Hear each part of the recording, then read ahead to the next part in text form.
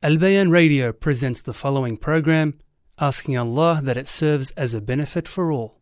Bismillah wa salatu wa salamu ala Rasulillah. From the great virtues of fasting is that the Prophet ﷺ, he told us that the fasting person would be protected from the torment of hell, of Jahannam. We ask Allah subhanahu wa ta'ala to protect us. And who is it that is fasting and not seeking the protection from Allah subhanahu wa ta'ala from the adhab, from the torment, and from the torment of hellfire? We all are, we all should be. I narrate to you this hadith that was made Hasan by Al-Albani, where the Prophet ﷺ, he describes for us how fasting is a protection from the torment of Allah subhanahu wa ta'ala. He says, the Prophet ﷺ, الصَّوْمُ جُنَّةٌ مِّنْ عَذَابِ اللَّهِ. He starts, the Prophet ﷺ, straight into the thick of the matter.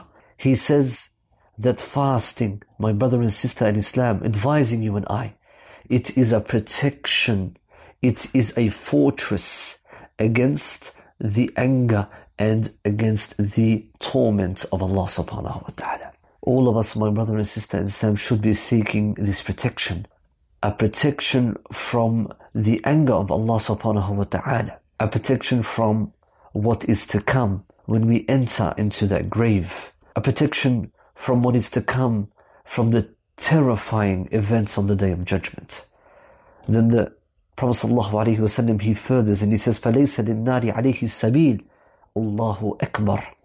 Listen to this great protection. He says, and it can never be the case that the hellfire could have a way or an upper hand against the fasting person. Subhanallah. وَلَيْسَ لِلنَّارِ عَلَيْهِ السَّبِيلِ. There is no way for the hellfire to touch or come close to the fasting person. I give you glad tidings, my brother and sister. I give you glad tidings, O Muslims. The fasting person, the fasting soul, the fasting body, there is no way for the hellfire to be, or there is no way for the hellfire to touch the fasting person, subhanAllah. There is no way. This is the words of As-Sadiq Al-Amin. This is the words of the Prophet ﷺ. لا ينطق عن الهوى. He does not speak from his own whims and desires. But he furthers.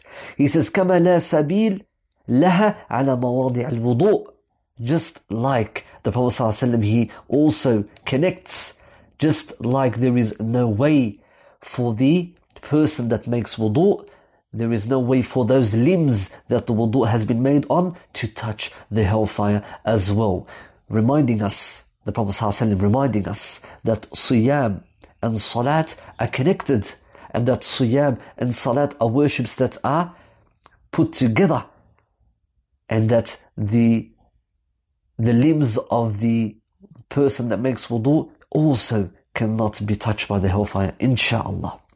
And then he finishes off, the Prophet ﷺ, he says, لِأَنَّ الصَّوْمَ.